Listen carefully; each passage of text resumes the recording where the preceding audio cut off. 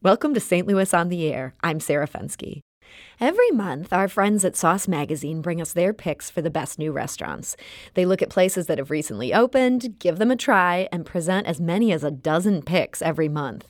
It's a great monthly cheat sheet for the curious diner. But what are the very best places they tried all year? If you don't have time to try a bunch of new eateries every month, what should you get to right now? Well, no need to wonder. That's our topic today. And here to share their top 11 list are three of our friends from Sauce Magazine. So, Managing Editor Heather Hughes, thank you for joining us. Thank you. And Managing Editor for Digital, Catherine Claney, welcome back to the show. Thanks. And Art Director Mira Nagarajan, welcome back. Thank you. Now, Heather, Sauce's year-end list has 11 restaurants on it, and I know from having been a newspaper editor, we always try to aim for a nice round number. You want 20, you want 10, sometimes you even want 15. How did you guys end up with 11? Well, when we do our best new list every year, we decided when we launched that we weren't going to pick a particular number. Some years there are a lot of amazing openings and some years there are fewer, so we decided to let the restaurants decide. These are the places that we would just wholeheartedly recommend without too many caveats every year. So we've had 11, 10, 12, 9, and this year 11 again since we started. So this follows the format. Catherine, how heated were these discussions? They're very intense in our offices. So we have a list. When we're starting to plan this out, we write down all the potentials on Post-it notes, and we put them on our table. And the amount of grabbing and slapping Post-it notes on and off the list is insane. There's pretty intense debates in our office about the merits of each restaurant. It's pretty fun. Mira, is the hardest part narrowing it down, or is the hardest part saying, okay, who even deserves this great honor? I think putting who gets to be on the list is the hardest, but then after that, the ranking definitely becomes the biggest debate because there's so many things to consider, and I think everybody has their opinion about what deserves to be number one or number two or number three. So I feel like we do have a lot of debate about the ranking. That's the hardest. Well, we're happy you guys have sorted this out for us. So let's get right into that ranking. Let's go with number 11, and that is Sultan Mediterranean Restaurant. So this is located in the Grove.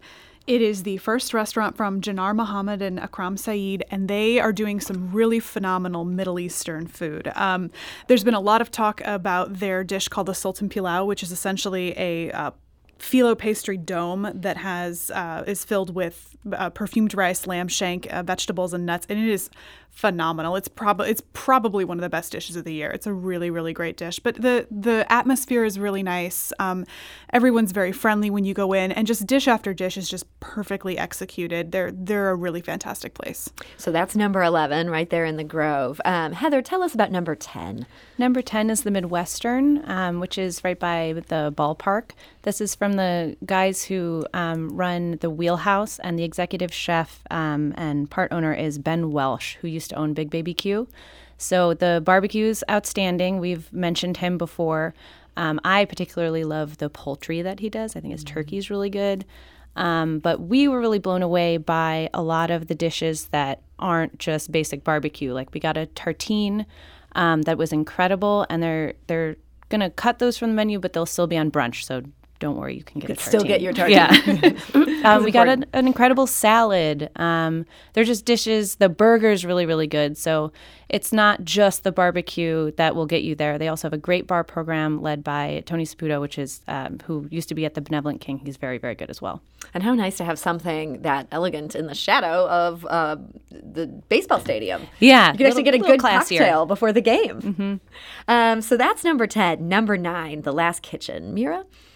So this is in the Last Hotel, and Evie Swoboda, who is one of our ones to watches, she is the chef there, and she's doing really great. She was at Pastaria before, so some of her pasta dishes, like the pesto pasta, she has like a grown-up garlic noodle pasta dish.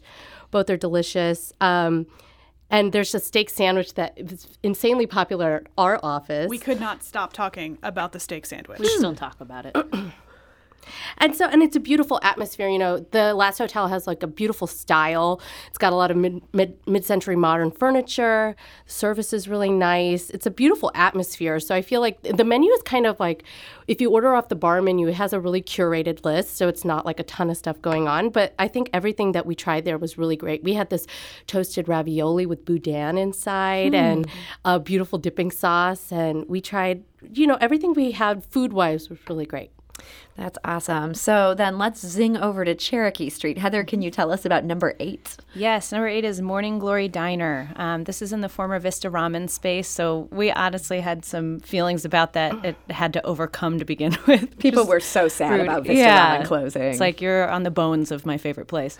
But Ari Jo Ellis is the owner there, and she has done a fantastic job.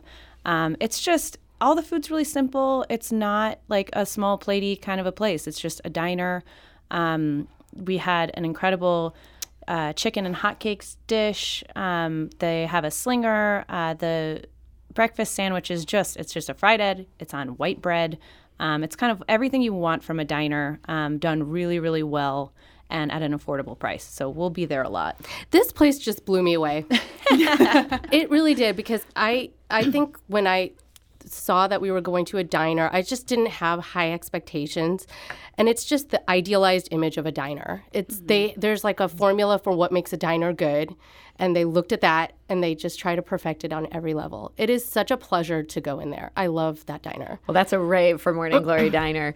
Catherine, tell us about number 7.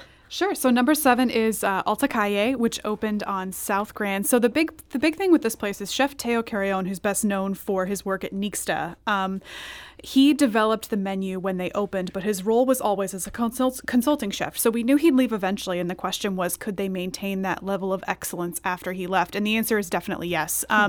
There are just so many surprises in these dishes, and they're all traditional Mexican dishes, but there's unexpected options. Like there's pops of pickled things throughout. There's so many edible flowers and these herbaceous garnishes. They serve margaritas with lime foam salt foam on top instead. So it slowly melts down into your drink. There's all these unexpected surprises. The shrimp taco seems so simple, but was by far one of our favorite dishes of the year. Everybody at the office that tried it absolutely loved it. It's just the perfect balance of, I think, Mira, you said it's pretty much the perfect balance of acid and shrimp and what you expect and what you don't. It's fantastic. It's got this tortilla with cheese melted on it, and it adds the structure because there's a ton of stuff in the taco, from pickled vegetables and these big shrimp in there and this beautiful sauce, and you would think it might fall apart, but they've constructed it. It's a feat of engineering. Even things like chips and queso. We could not stop raving about the chips and queso, which is such a basic thing, but the chips are just the right. They hold the queso perfectly. The queso is the perfect texture. And they put all these beautiful oils.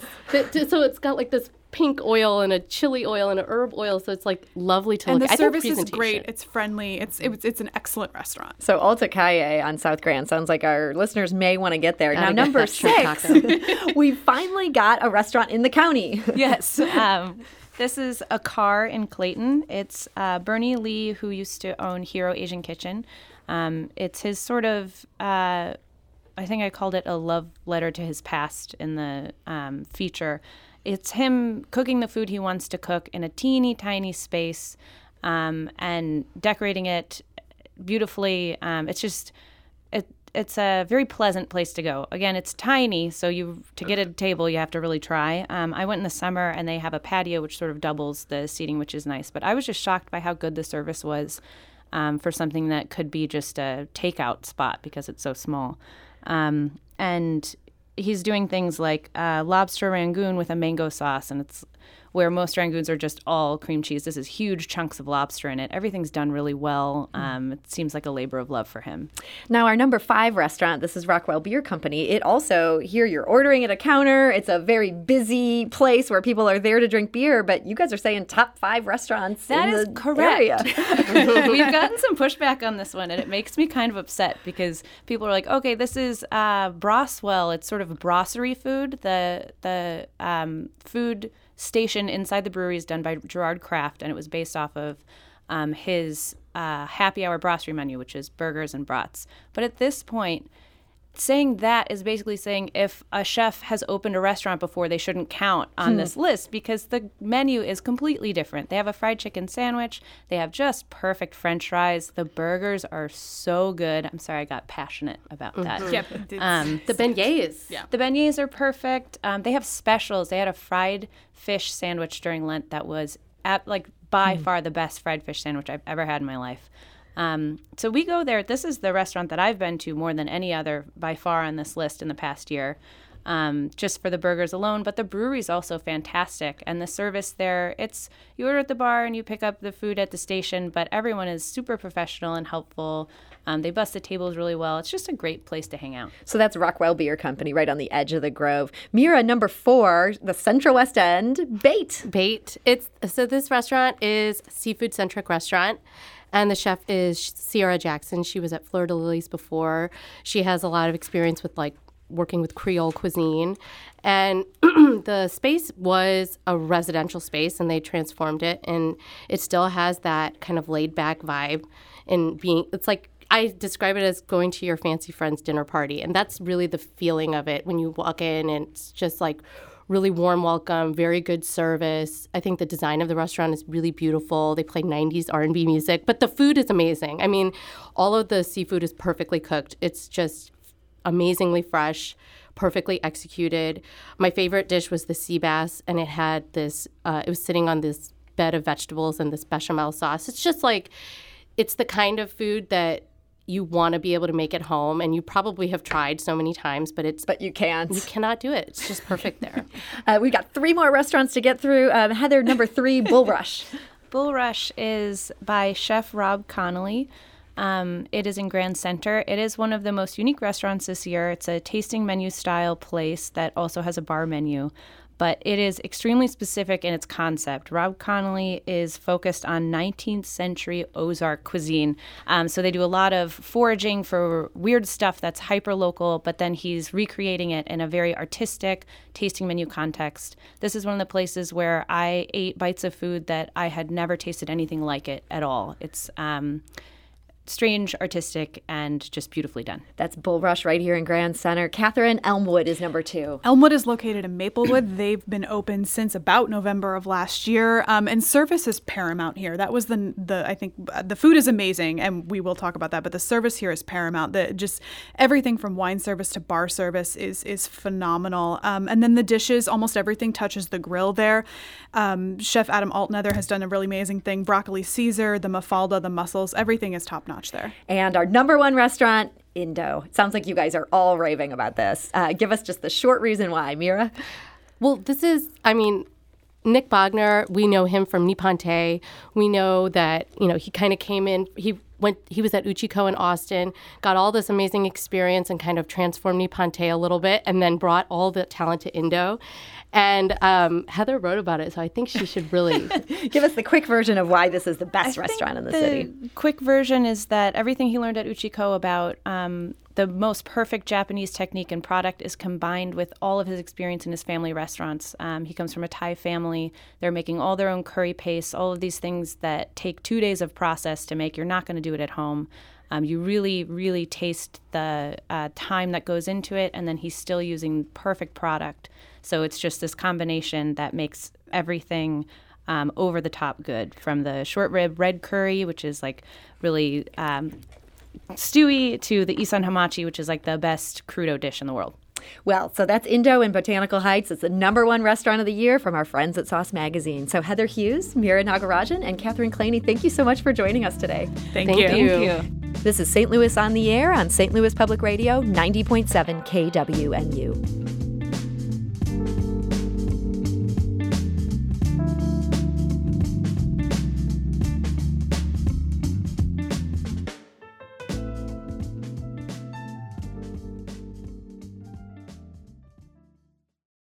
Support comes from the Missouri Forest Products Association, providing more than 41,000 jobs in the production of wood pallets, railroad ties, white oak barrels, hardwood floors, and more.